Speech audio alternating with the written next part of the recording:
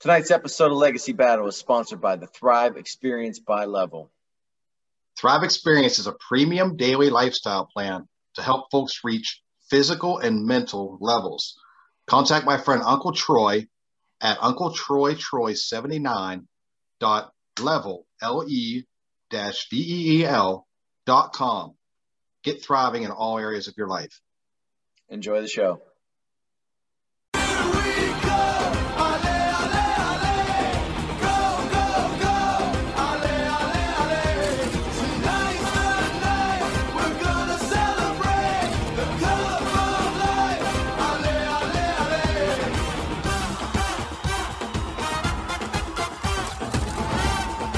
Good evening. Welcome to Legacy Battle.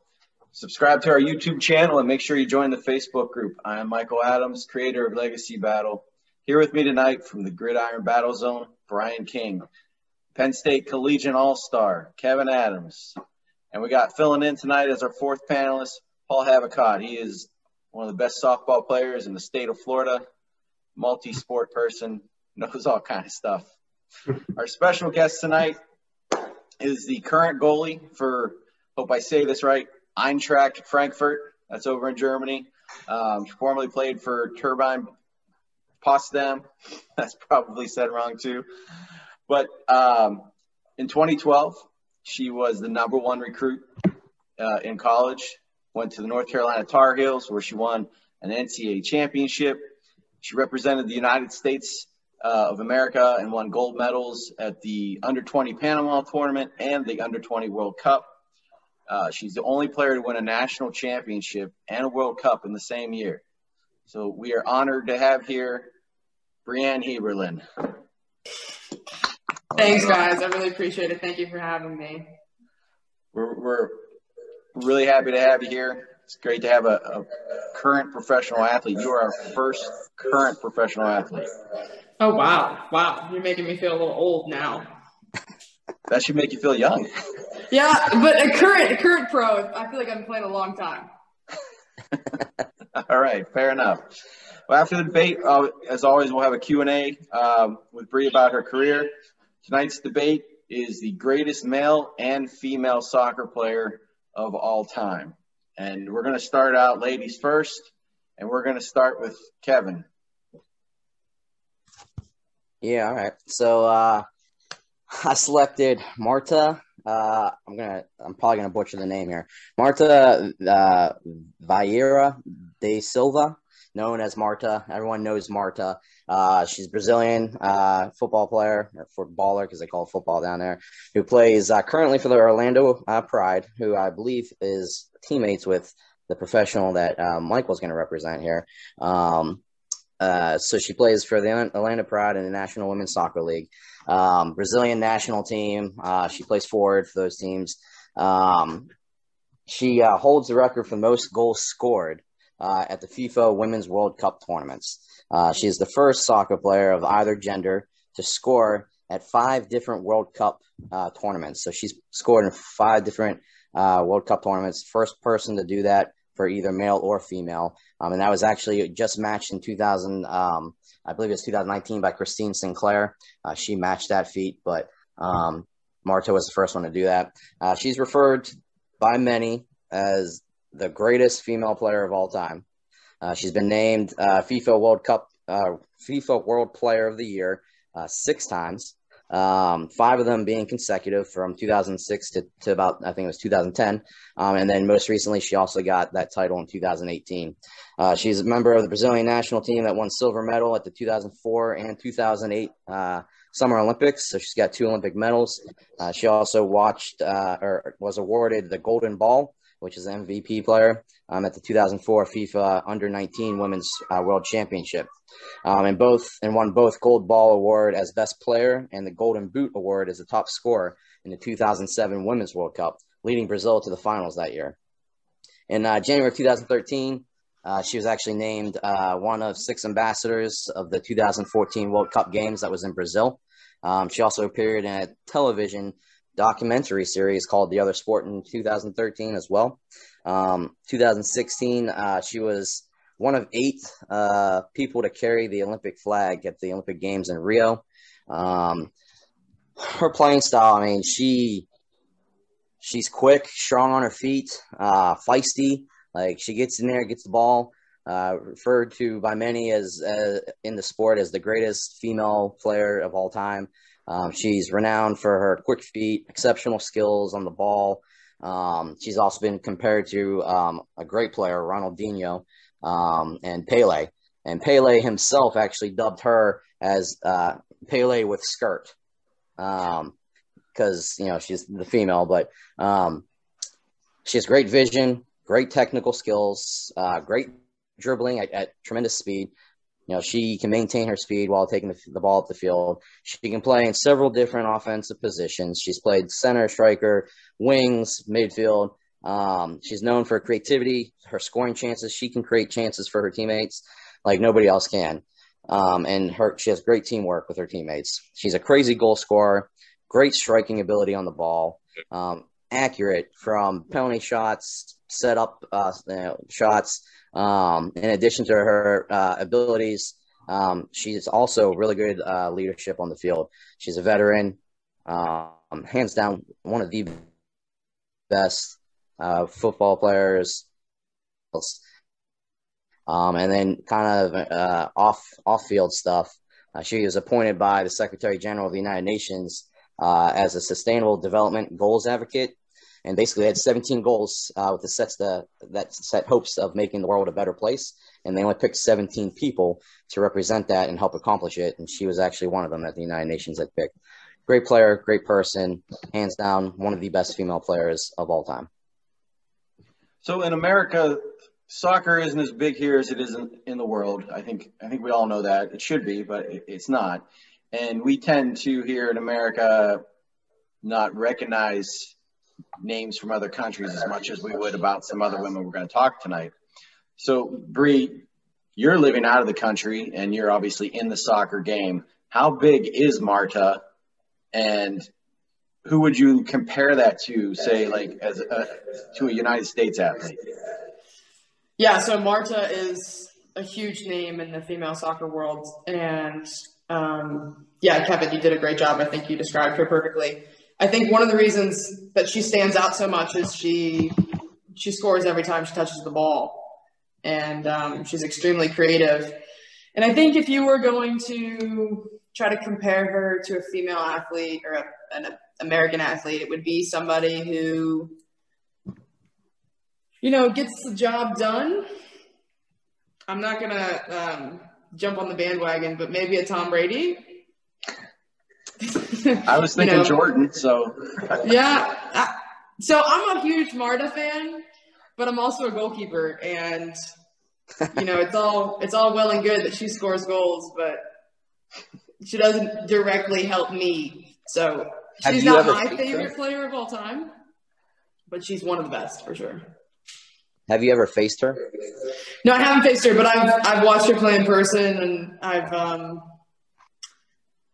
been around her, and I've been around I've been really lucky to watch a lot of professional athletes: Nadal, Federer, Serena Williams, Tim Tebow. Big, amazing athletes in person. Watch them train and play, and it's an art form. What they can do and how easy they make it look, and she's right up there with them, and how, you touched on it with how fast she can run and dribble and be accurate at the same time. It's amazing. Okay. So next we're going to go to the godmother of American soccer. That's going to be represented by Paul. Oh, that's Michelle Akers. Everybody knows she's the godmother. I chose her because, just like my friend Bree and I, she's from, she went to school in UCF here, so she's kind of local.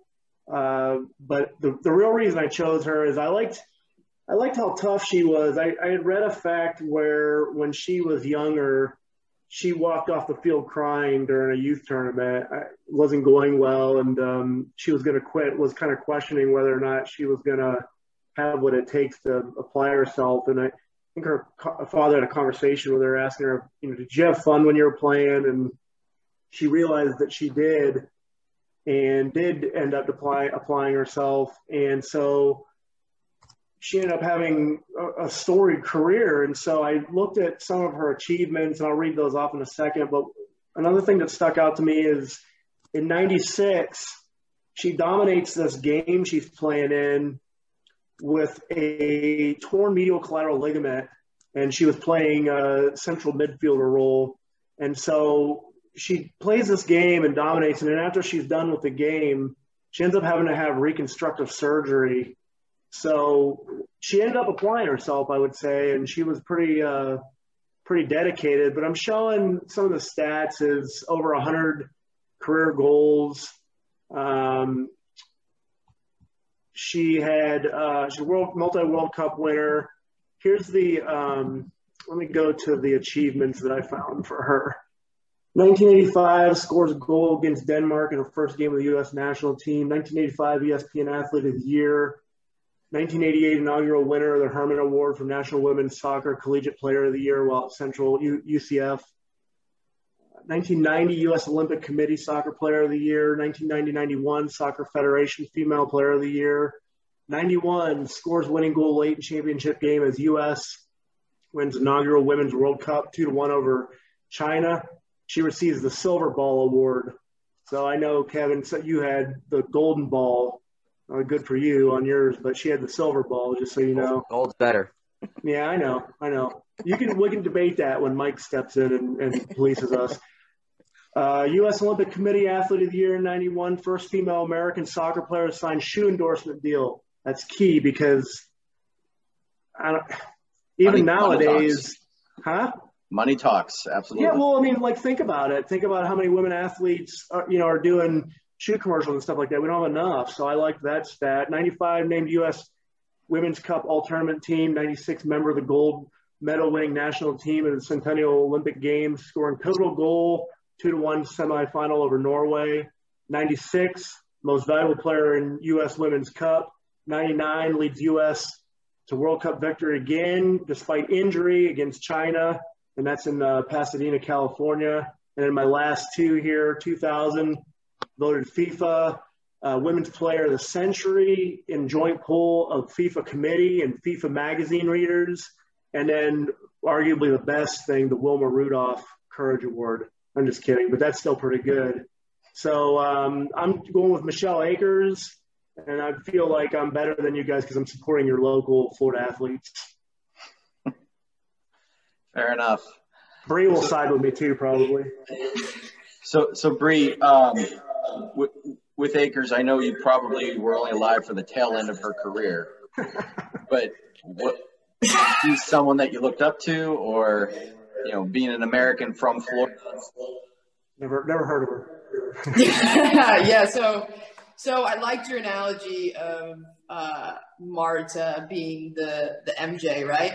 So excuse me for not knowing his name, but who was MJ's setup guy? What was his name? Scottie Pippen. Scottie Pippen. That is Michelle Akers. Does the work, just as good, does the grunt work, and doesn't really get all the credit, doesn't score all the points, but without her, there are not as many goals scored. And, she, for me, when I think of Michelle Akers, I think of the player like your story, Paul. She was the player that maybe cut her eye and didn't even come off the field, just played with the blood on her face. Yeah, she didn't come out for injury very often. That's for No, sure. she was hard-nosed, tough, aggressive, super passionate. Yeah, a true inspiration. I mean, the one bad thing is that she went to UCF. So she should have been a Tar Heel. She was supposed to be. Okay. Brian, I want to ask you a question. You obviously are our American football guru as an NFL. So Akers was part of, let's say, the landmark team that has started CTE research for soccer players. And that's obviously a big thing in football. So how important do you feel that is in soccer? Well, I mean, they're obviously not going at the same sort of velocity and with the same kind of equipment as football, but I think it's important really in every sport to really start, digging down into this. And every sport has their specific dangers. And so, for them to identify what they are in soccer and to really, try and research, because, concussions can happen in any sport, really. So, I think it's very important for every sport to get involved. And Bree, you're a goaltender. You're out there jumping at that soccer ball, people trying to hit it. Have you had a concussion? Is this something you deal with? And what are the concerns in the professional leagues you play in?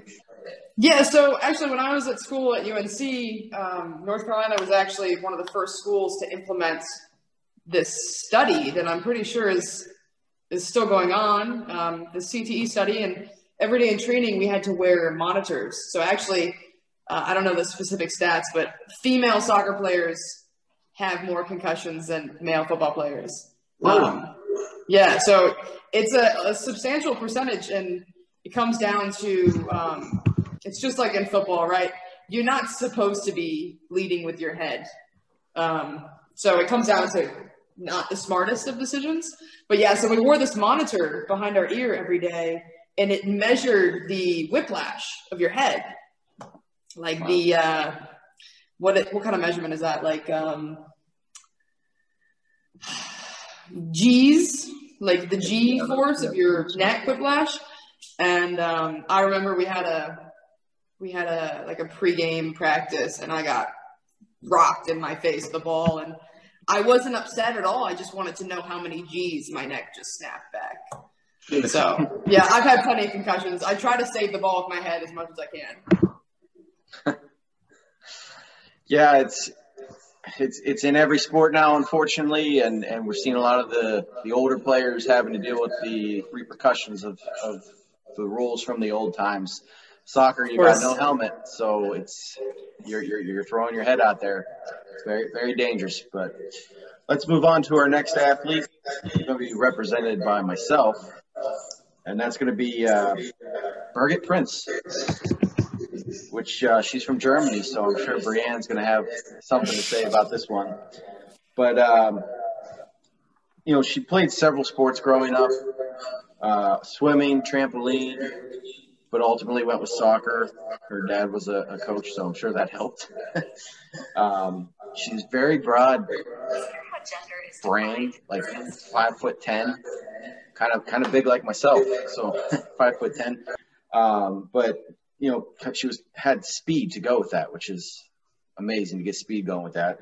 Powerful striker, accurate shot, of course.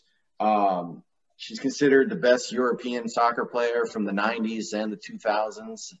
And getting dark in here because of the storm outside. That might make it too bright, but it'll adjust.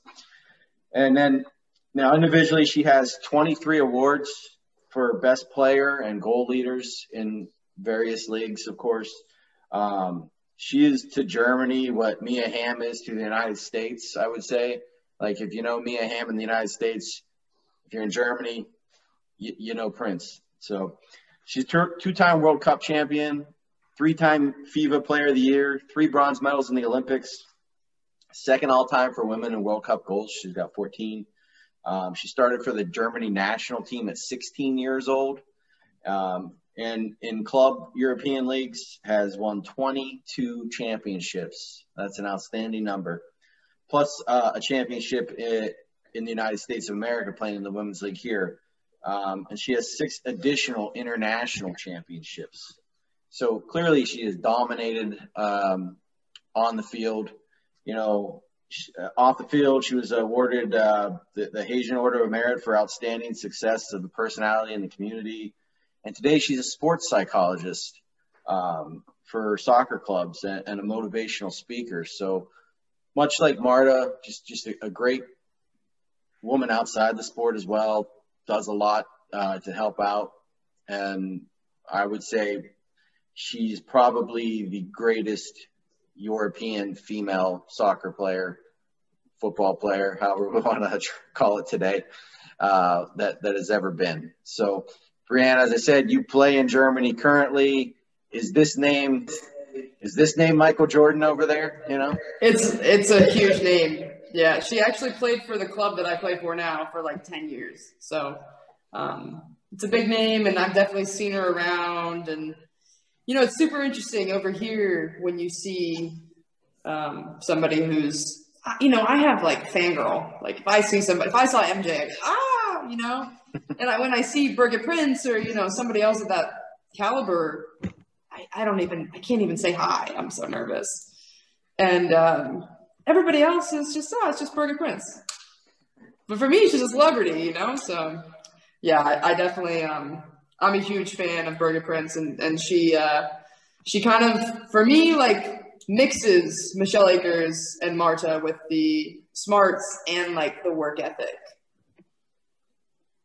Well, has she like shown up at your practices or anything at all, and you got to like have her shoot on you?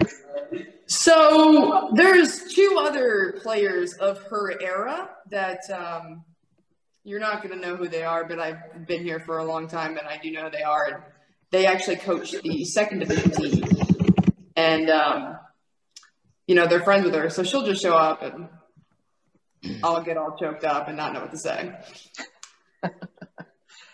Fair enough. All right, let's move on to our final female. That's going to be represented by Brian. All right, I'm going to talk about Mia Hamm. Mia Hamm, she was born in 1972 down in Alabama. Obviously an American soccer player. She went to the North Carolina Tar Heels and played 5 seasons there.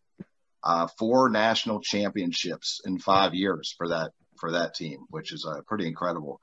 And she was the main reason why they won those national championships for 3 consecutive seasons. She was the ACC Player of the Year, so she was very, very dominant on that club, which was the best club in the country at the time.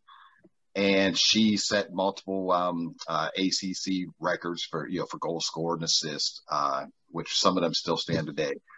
In 2003, she was named the ACC's greatest athlete ever, alongside of Michael Jordan.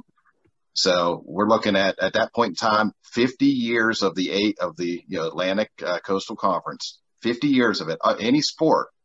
And just her and Michael Jordan, they were named the greatest athletes from that era. So that's a incredible claim there. In international play, she was the youngest to ever play for an international team. She has the record for most goals scored in international play, male or female. Well, she had the record, and it was finally broken in 2013. But she held on to that record for over 10 years. So that was tremendous as well. She competed in FIFA on 4 different occasions. 1991, the team won the gold. 95, they won the bronze. 99, they won the gold. And 2003, they won the bronze. And she competed in the Olympics 3 times. 1996 got the gold. 2000 got the silver. 2004 got the gold. She was also the face of the Women's United Soccer Association. She was the best player in that league, from 2001 to 2003. And she really kind of put that on the map. Really, in a lot of ways, here in the United States, she put female soccer, women's soccer on the map. She was, very recognizable, a very marketable athlete as well. She was in, the Gatorade was pretty much her main endorsement, but she was in several others. And she was in that commercial, if you recall, with Michael Jordan, anything you could do, I could do better. She was doing things, showing that women could do, just what men could do as well, maybe even better. And that was, that was really just a big flex for women's sports in general, not just soccer.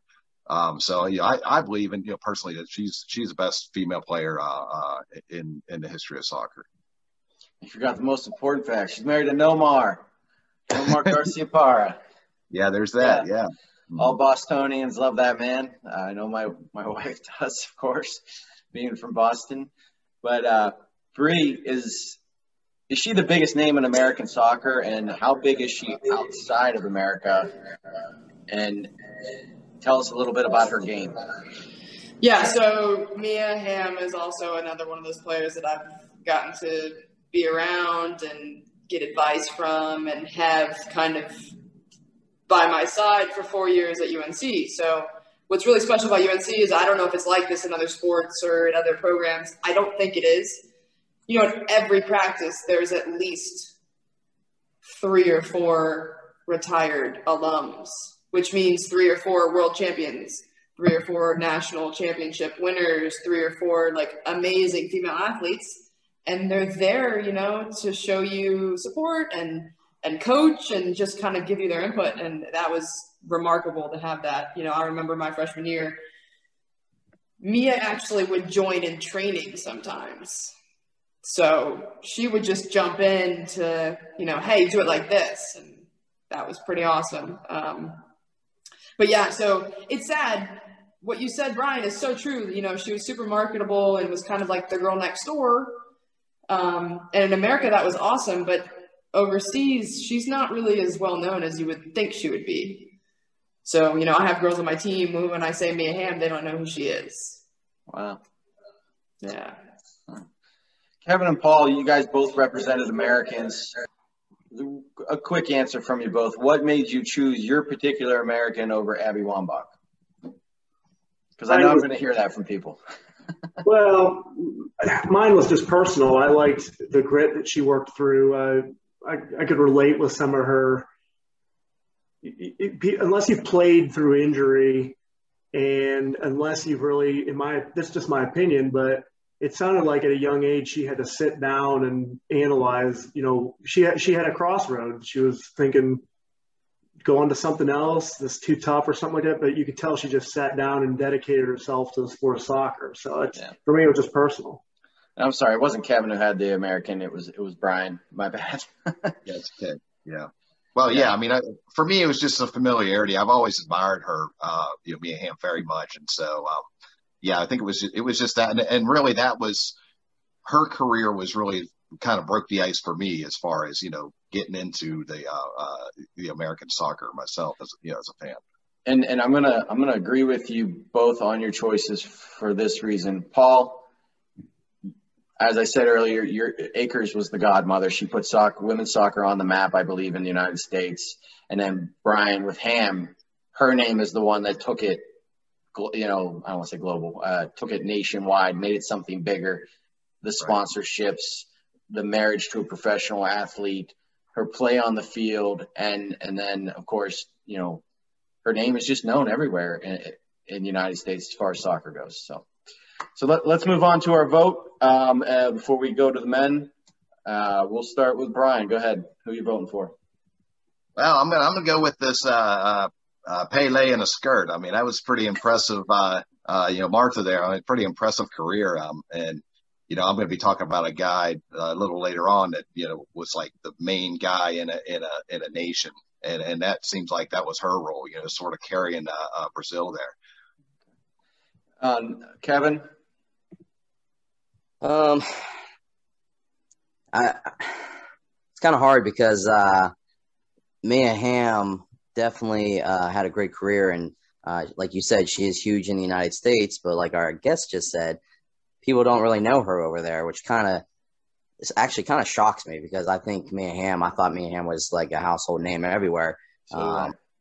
So I was kind of shocked by that, but I still think out of the other three, since I can't pick my own, because Marta is known everywhere, so I do feel she's the strongest. But I'm going to have to go with Mia Hamm still because she did have a huge role in America, getting the women's team recognized and winning those titles and getting that started and making women's soccer, I think, is almost as big, if not bigger, than men's soccer now because the women's soccer team's actually winning and the men's isn't. And people are more excited about the women's team right now in America, and hopefully that will help grow the sport more, especially in young females that are growing up and wanting to pursue the sport. So I'm going to go with Mia Hamm. I'm going to take Akers, and believe it or not, and the reason why is because I don't know if we have a Mia Hamm here in the United States without an Akers. Paul with his victory lap there. I'm very proud of that, yes. Yeah, and she put it on the map here, in my opinion, for women's soccer. And I realize that's not a global thing, and soccer is a global sport. But most of our viewers are going to be coming out of America. So that's, part of it. But she was a great soccer player, as good as anyone we've talked about. And I love the Scottie Pippen analogy. That was very good. I like that a lot. So I'm going with Akers. Paul, I know this is your first time on the show. You can't vote for your own. Who are you taking? Oh, I feel conflicted here because I can't vote for my own, so I feel like I'm cheating. So if I'm cheating on my girl Akers, I guess I would go with Mia Hamm. And I feel like what Kevin said is accurate for me too. I get that she might not be known worldwide, but you referenced it earlier in the U.S. Soccer, for whatever reason or another, legitimate or not, seems to have trouble gaining traction. And I remember when she was, the it factor and all that. And so if you're talking about providing a surge to the U.S., I think Mia Hamm did that. I think she kind of dazzles in that sort of way. So I would go with Mia Hamm, but I feel guilty because I'm cheating on Michelle, but can't vote for her. So. Bree, you're up. All right, so I am also going to vote for Mia Hamm because I think that she is a player that 10 years from now, 20 years from now, she would still be one of the best players to play of all time.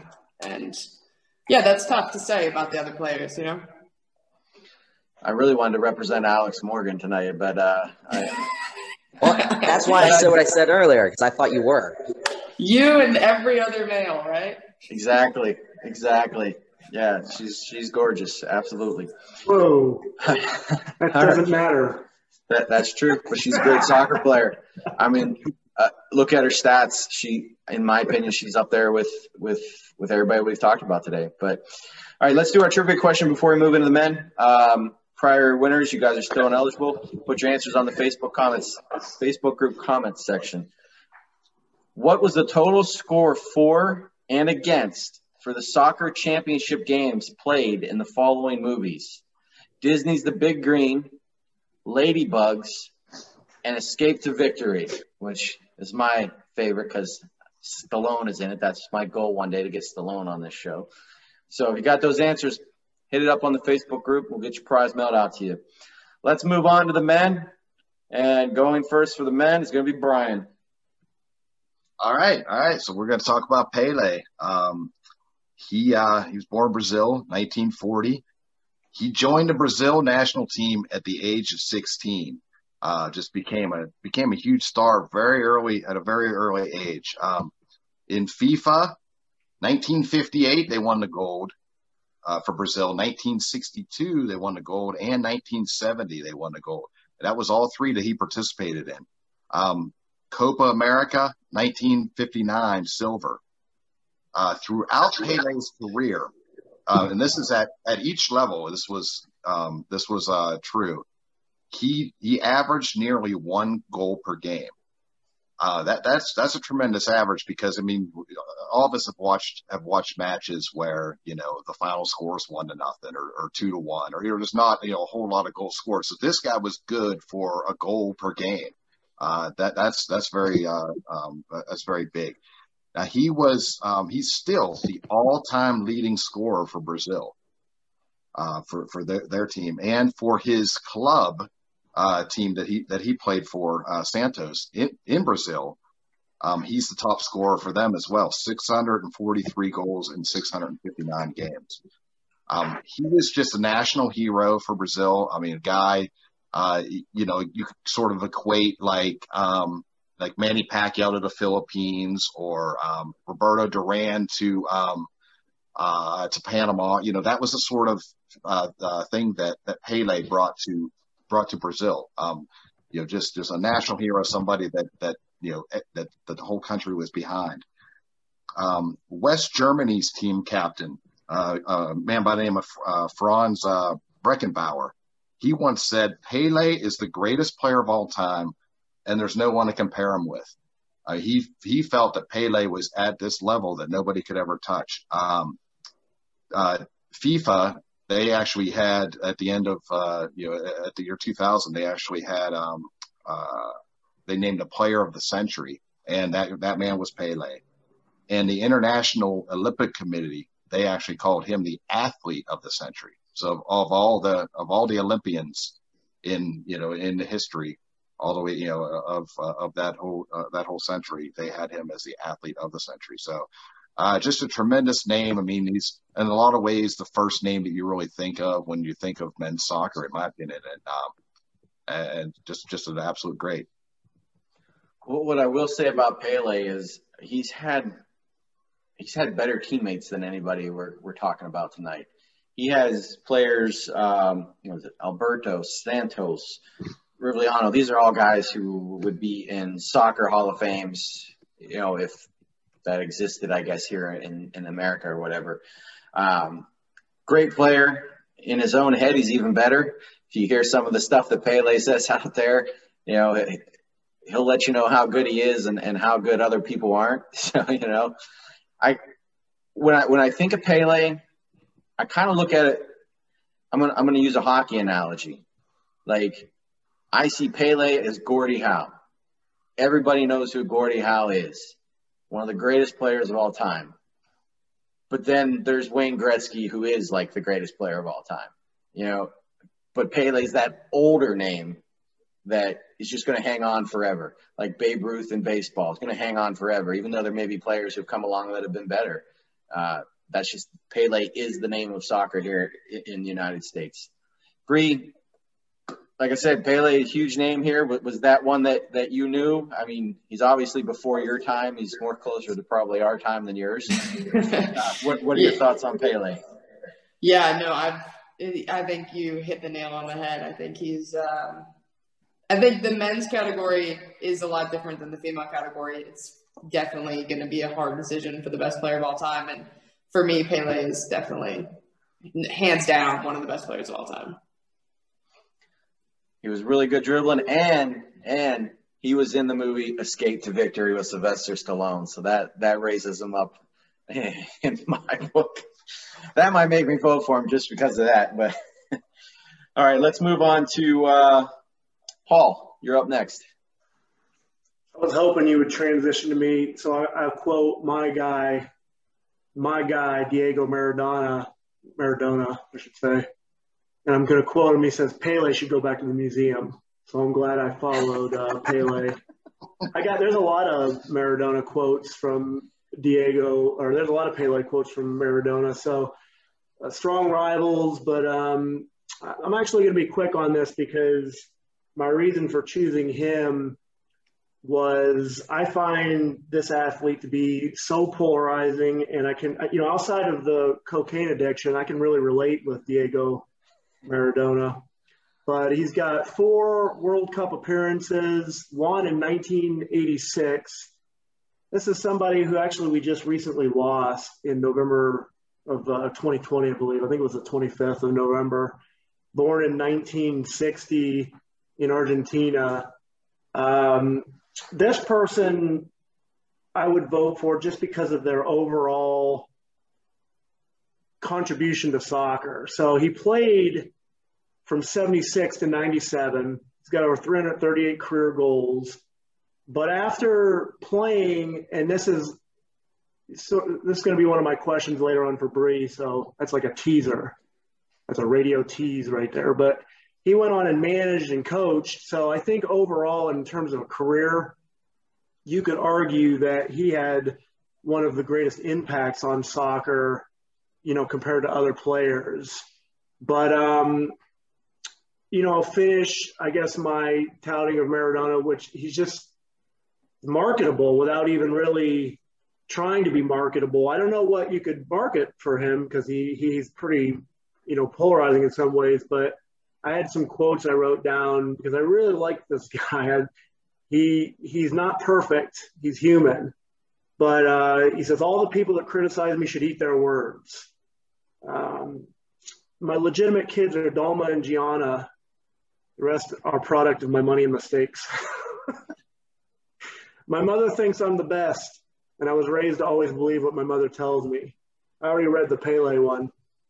There would be no debate about who was the best footballer in the world had ever seen, me or Pele. Everybody would say me. This is one I could relate with. I hate everything that comes from the United States. I hate it with all my strength. I'm just kidding. But I am Maradona, who makes goals, who makes mistakes. I can take it all. I have shoulders big enough to fight with everybody. And so that was the one I'm going to end with because I think that's the one that best suits his career and kind of describes his career. Well, and he also went on to coach Argentina Mhm. you know, for the country. You know, Yeah. he has a lot of dirt in his background. It kind of is what it is. You know, we'll see if that'll hold up. You know, the show is Legacy Battle. Legacy. We'll see if that legacy will be part of not getting him votes. Kevin, you like dirt. I see you smiling. Is there something you want to say?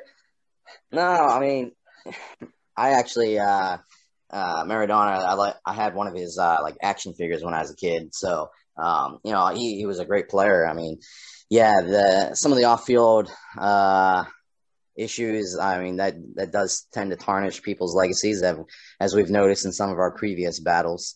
But the man could ball. Like the media, they coined him as like a classic number 10. You know, he was a traditional playmaker. His vision, his ability to keep the ball close and under control. The guy wasn't a big guy. And when he was under pressure, he was able to keep those guys off of him and maintain the ball. Great acceleration, quick feet, scoring goals left and right. He definitely was a great player. But, yeah, just worry about some of the off-field stuff. He's a tough guy, too. He puts me in the mind of Akers, who was my female choice. But I saw this stat. Like every time I looked for some information on him, like 20 different things would pop up. But said for his national team, Maradona crossed the ocean 5 times in 12 days and played on a hurt ankle. November 3rd, 1978 in Tucumán, after a friendly match where they had beaten the Cosmos, the great Kaiser, Frank Beckenbauer advised that he asked for his T-shirt acknowledging he's probably the greatest Argentinian football player in history, probably the best football player in history, soccer player in history. So he was very respected. Maybe Pele didn't respect him, but he was very respected amongst his peers. He was a star when there was no stars. You know, Yeah. that helped him. The same with Pele. Pele was a star when there was no stars. Yeah. He left. Your boy comes in. Now he's the star. That's probably why they don't like each other. And I think, you know, his off-the-field stuff could be held against him, yeah. But if we're just talking soccer, you know, he's one of the best. But I think what pushes him over is in the managing career. You know, I don't know, like, you know, players could maybe talk to this, but I'm sure he helped players with mistakes or, you know, preached from experience. And so I'd like to think that overall impact on soccer and learning from probably his past, you know, he's probably a name for soccer. He's a face for soccer. So, Bree, obviously I want your thoughts on Maradona, but I also have another question to go with that, as he was a coach. A lot of times players don't make the best coaches. I'm sure you've had lots of coaches in your times. What's your opinion on that? Yeah, just like in every sport, just because you're a good player doesn't mean you're going to be a good coach. There are some really important aspects of being a good coach that typically good players don't possess. So, you know, typically a really good player, like the ones we're going to talk about yet, you know, these egoistic, selfish, you know, these type of people, it's like rock stars, you know, so for me, Maradona's a rock star, you know, he has his problems, but that makes him so good. So, yeah, you know, he had his issues. Yeah. So for me, coaches I'd rather have somebody who studied the game than played the game. I agree. I agree from my times playing sports. I had some people that played, and I always liked the guys that hadn't played. So let's move on. Translate. Bree said, "I love your pick, Paul. That was a great pick." That's what she's telling you guys. I don't know if you got that. We'll see who she votes for. But let's move on to Cristiano Ronaldo. That's represented by me. Obviously, his biggest rival is Lionel Messi, who Kevin will represent next. I want to do a whole show on those two one day, so that'll be coming down the pipeline, of course. But so Ronaldo has a record 4 European gold shoes, which are better than Paul Silver's from his female player, and 5 Ballon d'Or awards. So that's a lot. He's 17-time top scorer in his leagues that he's played in. He's got 31 major trophies, 7 league titles, most goals and assists in European Football Championship League history, 770 career club and country goals, and over 1,000 appearances. This guy has been playing for a really long time. He's only the second male to score 100 international goals. He holds 16 world records, 5 Guinness Book of World Records, 53 European records, 11 Spanish, 3 Italian, 11 Portuguese, and 10 club records. So he has more records than one could possibly imagine. He's got 31 team championships and counting, I might add. He is still active. And 2 World Cups. And ESPN, he was ranked the world's most famous athlete from 2016 to 2019. He's been on the Time magazine's 100 most influential people. And his celebrations, he's really known for his goal celebrations. You can find a bunch of them on YouTube. He'll put on a little show. I know some other teams aren't always happy about that, but people in the stands go nuts for it. He has more sponsors than any soccer athlete ever. So, that's pretty big. And he's the first soccer player to earn $1 billion in his career. And I always like these shows to say that money talks, and this boy has some money. So, and just, a little bit personal about him. His father died of alcoholism at 52 years old, and that's why he doesn't drink. And there was a magazine article someone wrote that claimed that he was at this party drinking, and it wasn't true. And he sued them, because he really likes to keep the body straight and narrow to be in the prime shape that he can be in. He also donates blood and marrow regularly. I dug deep to find that out. His philanthropy, large and vast. I mean, millions of dollars he gives out to people. And of course, he's, he lives, as we were talking a few minutes ago, the rock star lifestyle. He dates the supermodel. He, spends a lot of money on a lot of things. But, I think is the greatest soccer player of all time. I'm looking forward to hearing Kevin's argument for his player, of course. But Bree, is he the most known player in the world right now, Ronaldo? Oh, for sure. Ronaldo is, he's over here at least, he's the action figure that the little kids play with. So for me, Ronaldo is the fastest, can jump the highest, can run the longest, can kick the hardest. He's the total athletic specimen. So there's this awesome documentary. I saw it years ago on Ronaldo, and, he literally can run faster than Olympic sprinters. He can jump higher than Olympic volleyball players. They did this awesome test where somebody crossed the ball to him, and right as the person made contact with the ball, they turned the lights off. And then he finished it perfectly. So, just that glimpse of seeing the ball and then hearing the sound of the ball, he knew where it was going to go. This guy is a freak of nature athletically. And another point to the rockstar lifestyle is I'm a huge Ronaldo fan. He really puts in the work. He lives, eats, breathes, dreams football, and it translates into his game. And he still puts in the extra time on a daily basis to be the best in the world. He's gotten a little older now, but he's still at the top of his game. Totally. Much like Federer and Nadal, they've gotten up there in tennis, but they're still on top of the game. So let's segue into his rival, we'll say, and that's going to be represented by Kevin. Yeah, Lionel Messi. Come on, Messi. Messi's definitely the player of all time. And yeah, him and Ronaldo definitely have the rivalry going. But, Messi, he plays forward. He's captain for both Barcelona, where he plays in Spain, and the Argentinian national team. Often considered one of the best players in the world and regarded as one of the greatest players of all time, hands down. He has a record of 6, I might pronounce this wrong, Ballon d'Or awards, which is basically Player of the Year. At one point, that award and FIFA Player of the Year, they kind of merged and did a FIFA Ballon d'Or award. But it's basically Player of the Year. He has a record 6 of those. a record 6 European Golden Shoes.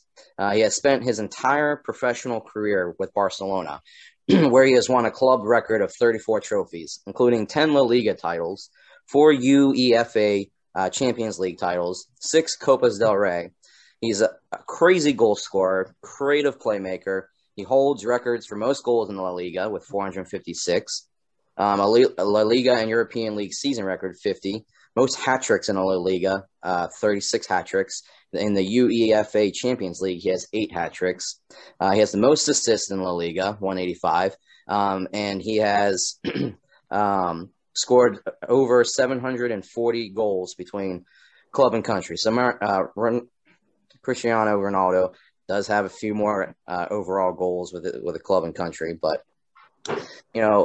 Messi, he was born in Argentina. He moved to Spain at the age of 13, where he made his competitive debut at the age of 17 in 2004.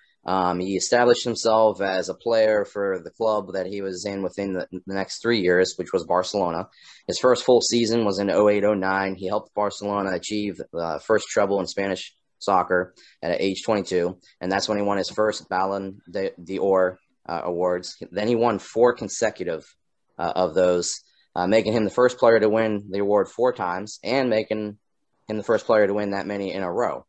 During 2011-2012 season, he set the La Liga and European records for most goals scored in a single season, while establishing himself as Barcelona's all-time top scorer. 2014-15 became the all-time scorer in the La Liga and leading Barcelona to their second treble, after which he was awarded his 5th Player of the Year. Then he became captain in 2018, and 2019 he got the record 6th Player of the Year. Messi is his country's all-time leading scorer, passed up Maradona. Sorry, Paul. At his youth level, he won the 2005 FIFA World Youth Championship, finishing the tournament with both the Golden Ball and Golden Shoe. So this guy was doing this when he was a kid, too. He got an Olympic gold medal in 2008 for the Summer Olympics. The style of play, he's left-footed, dribbler, comparison to Maradona. People have compared him to him. Maradona actually described Messi as his successor, which is pretty big for Maradona to say that. After his debut, his senior debut in August 2005, he became the youngest Argentinian to play in the FIFA World Cup, which was the 2006 tournament, and he reached the final in 2007 Copa America, where he's named Young Player of the tournament. As a squad's captain from August 2011, he led Argentina to 3 consecutive finals. 2014 World Cup, for which he won the Golden Ball. 2015-16 Copa America, he won. After announcing his international retirement in 2016, he reversed his direction and led his country to qualification of the 2018 World Cup, and they ended up placing 3rd in the 2019 Copa America. He's been sponsored by Adidas since 2006. He's established himself as their leading brand endorser, which is huge. Adidas is one of the biggest sporting company for equipment, clothes, whatnot. He was among Time's 100 most influential people in the world in 2011 and 12. And in February 2020, he was awarded the Laureus World Sportsman of the Year, thus becoming the first football player, soccer player, and also the first team sport athlete to win that award. Messi just recently got the biggest sports contract in the history of sports. I don't know if you guys saw that, but about a week ago, his contract was actually allegedly leaked by a Spanish, I don't know if it was a newspaper or a media outlet or whatever, but the dude's got a contract for $672 million. And you don't get paid that money if you're not the best. So that right there proves hands down, you're getting paid that much money, you are the best. And his play speaks for it. I make that working for an insurance company, and I'm not the best. Bree, let me ask you, the rivalry between Messi and Ronaldo, is it more of a press thing, or is these two really competing with one another? Oh, I think they're such different players. I don't know if they have the same, face-to-face rivalry as we all think they do. Yeah, they're different, completely different players, and I think from their core as a person, they're completely different players. Ronaldo is the very egocentric, selfish, it's all about me, I'm the team, me, and I don't see Messi acting like that as much. I think Messi kind of puts the team on his back and says, okay, we're gonna win this game today because of us as a team. So I don't even think they have that rivalry between themselves. So if you were starting a team, I know you would take a goaltender because you're a goaltender, but of those two, which one would you want to start a team with? Yeah, so I always think of like who I wouldn't want to play against. You know, in training when we're picking 5v5 teams, I always pick the player that I don't want to play against, and I would not want to play against Ronaldo. Okay. So I would choose him. All right, let's move on to our vote. Brian, who are you taking? I'm going to go with Ronaldo. I really like the fact, I mean, he has just amazing instincts. And he combines that with, with discipline and a lot of self-sacrifice. So that's just all the ingredients of just an absolute superstar all wrapped into one. So I'm going to go Ronaldo. I'm going to go Messi. I do believe Ronaldo is better, but I can't pick Ronaldo.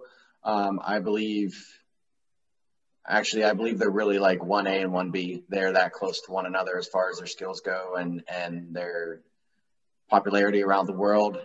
Just one's in Europe, one's not in Europe, South America, the United States.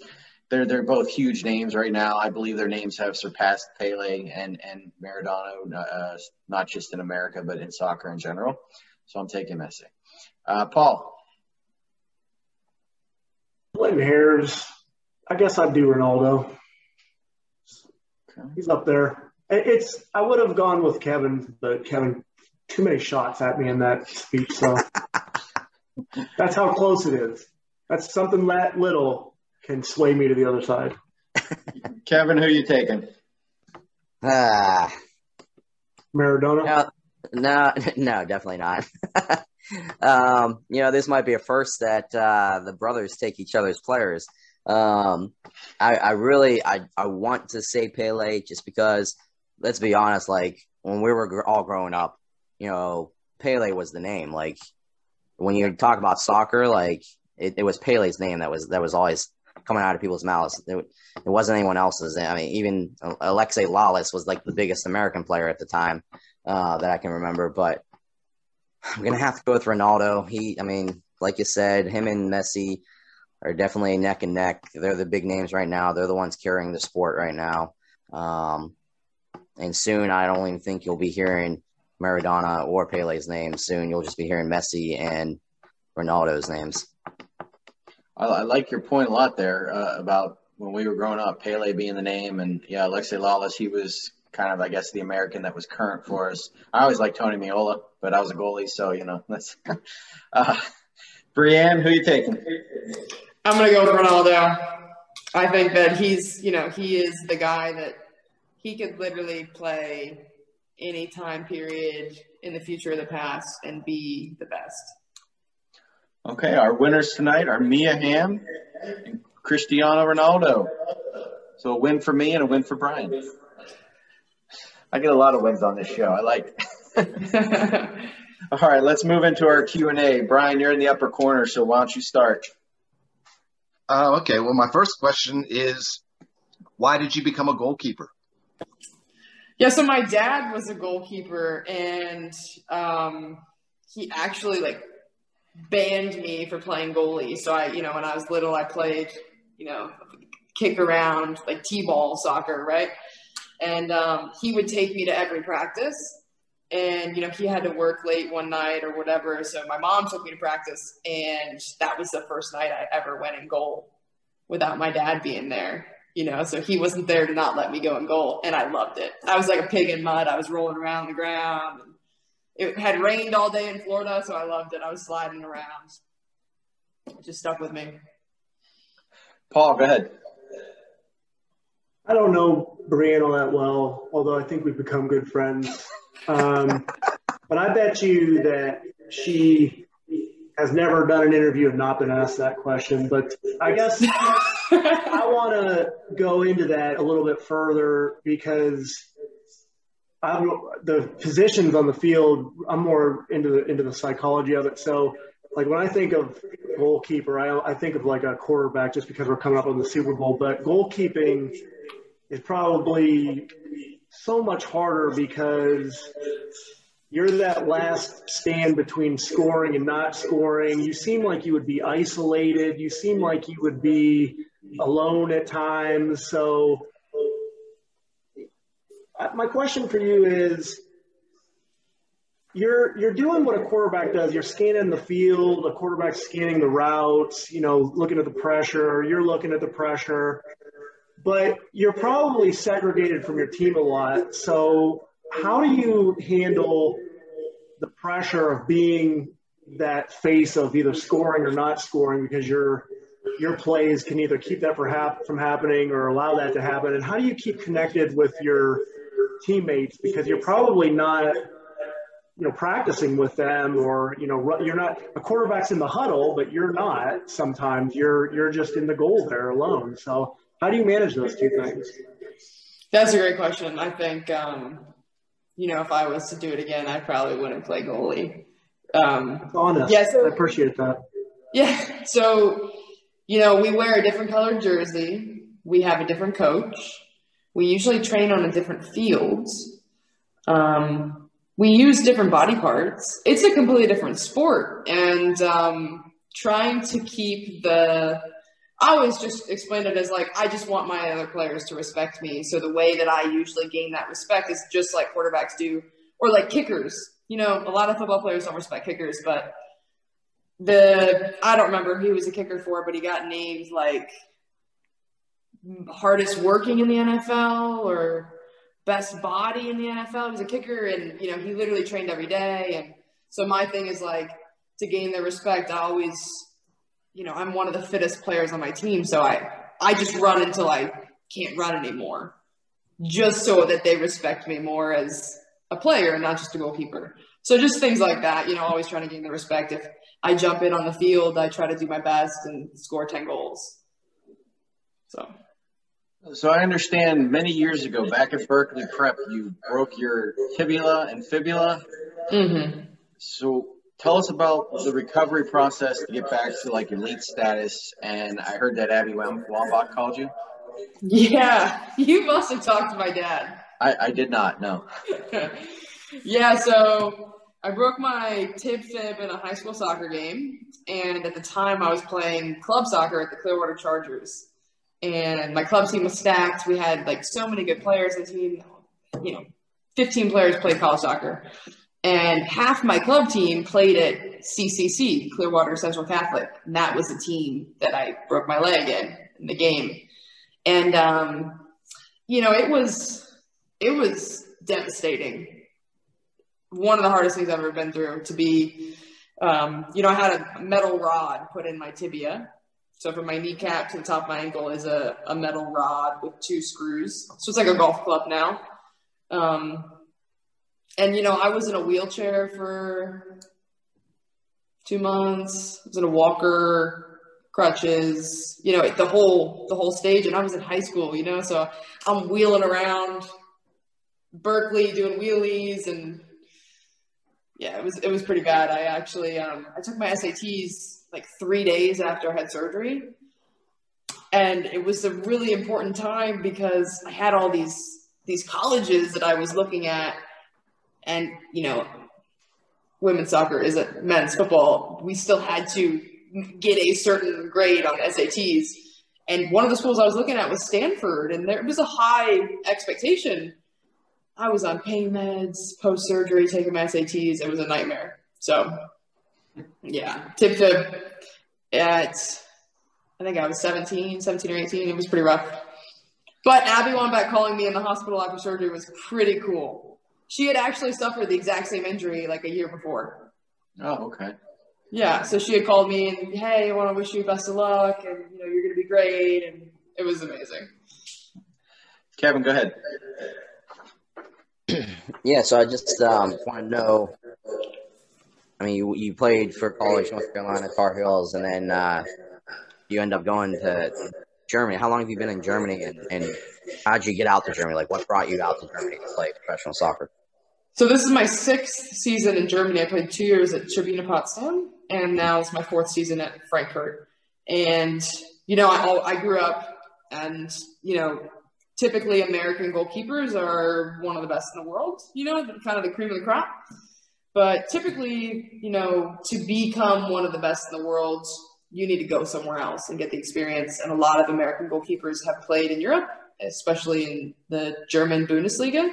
So I kind of always had my eyes set on getting overseas, and the opportunity arose to join the team in Germany. And I graduated high school early to go to college early. So I gray shirted, right? So I came in the spring in college, so I'd be ready for the fall. And then I graduated from UNC, obviously in December. And I flew to Germany with 2 suitcases like 10 days later. So did you try out, or was it like a thing where they like invited you, or how did? Yeah, so I was really fortunate. I had, signed a contract basically before I got there. They needed a goalkeeper, and being an American goalkeeper with a resume, it went a long way. And I struggled for a while to make a name for myself in Germany because the playing style is extremely different, but I think I've acclimated so far. Brian. That kind of leads into my next question. I was wondering, is there any differences between American soccer and German soccer? What are the differences and what are the similarities? Yeah, so there's some stereotypes that go along with American soccer. So, one of them is that American soccer is just kick and run, super athletic, right? So if you think about it, some of the best athletes in America, female athletes, play soccer. It's not always like that, with men's sports. It's probably one of the biggest reasons why our men's team isn't very good. The best athletes play other sports in America. So the style is extremely different. So in America, it's just pure athleticism. There's an emphasis on skill, but the game is a lot faster in America. In Germany, it's a lot more sophisticated, and in the same token, it's also a little behind because they're trying to play catch up with the Americans and the speed and strength and aggressiveness. So it's getting there. It's a little different. Yeah. Paul.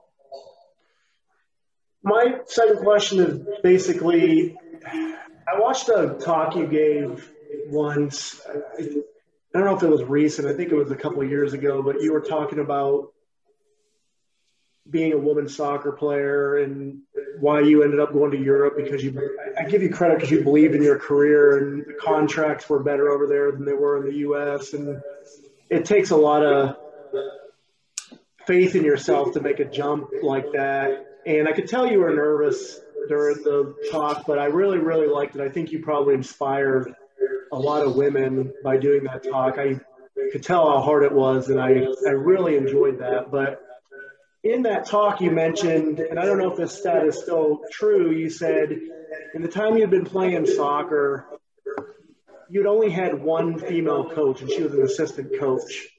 And you went on to talk about another coach, a male coach that you had connected with, and he helped you with calming you down and giving you some advice on slowing things down and breathing and stuff like that. So in the NFL, they're starting to see a lot of women's coaches pop up, like Jennifer King and Lori Locust, Katie Sowers. When you're done as a player, I know I teased this earlier and you mentioned that doesn't always mean you're a good coach, but would you be interested in coaching, or are you going to do something to advocate for women's sports? What's next? Yeah, so the first point about having a female coach is still true. So currently I have 6 coaches. I have a staff of 9, and there's one female. She's the athletic trainer.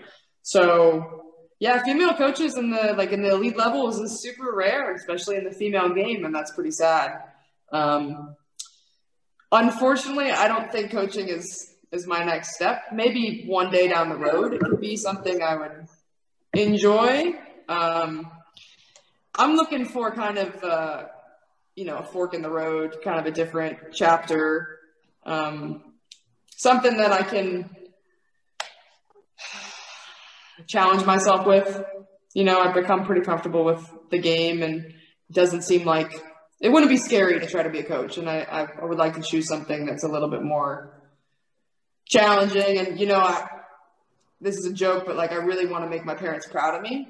And I think being a soccer player is kind of, it's made them proud, but I'd like to do something that they can, even jump up that level of proudness about. Mission officer or Dr. Breeze. It's the next step. Are you interested in med? Yeah. So I'm currently taking some prereqs to try to go back to school. Excellent. Kevin, go ahead.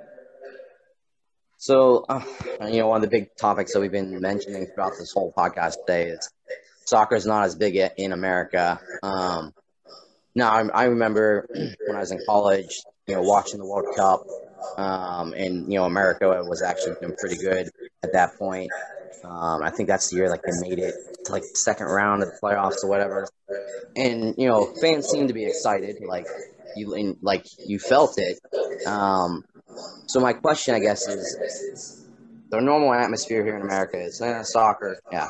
Over in Europe and in other countries, like soccer is the main sport. Like fans are a lot crazier over there. Like they're really into it. Kind of, what have you noticed about the difference in the atmosphere, and how do the fans treat you differently over there as they do here to players? Totally, that's a great question. So, when you walk down the street in Germany, every bar, every cafe, every restaurant, there's a soccer game on. There's no football games on. There's no tennis on. It's soccer every day of the week. And, the typical German, they come home from a long day and they pop a beer open, they sit on the couch and they watch a soccer game.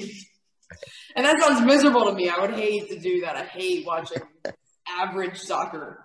But, I can't imagine an American guy, popping a beer and watching like a run-of-the-mill every night. That's, they don't watch sitcoms. They watch like the third division teams play. So it's way bigger over here culturally. They don't have it, other big sports. It is soccer. So it's different. And the fans are awesome. The fans are really cool. My last name is Heberlin, and it's actually German. So I incognito snuck in to be a German. So at first, I didn't have to deal with that, oh, you're a foreigner, they just automatically liked me because they thought I was German. So we'll get you out of here with this question. It's a two-parter. I was wondering, one, is the Breanne Heberlin Foundation still active? And if so, can you tell us about that?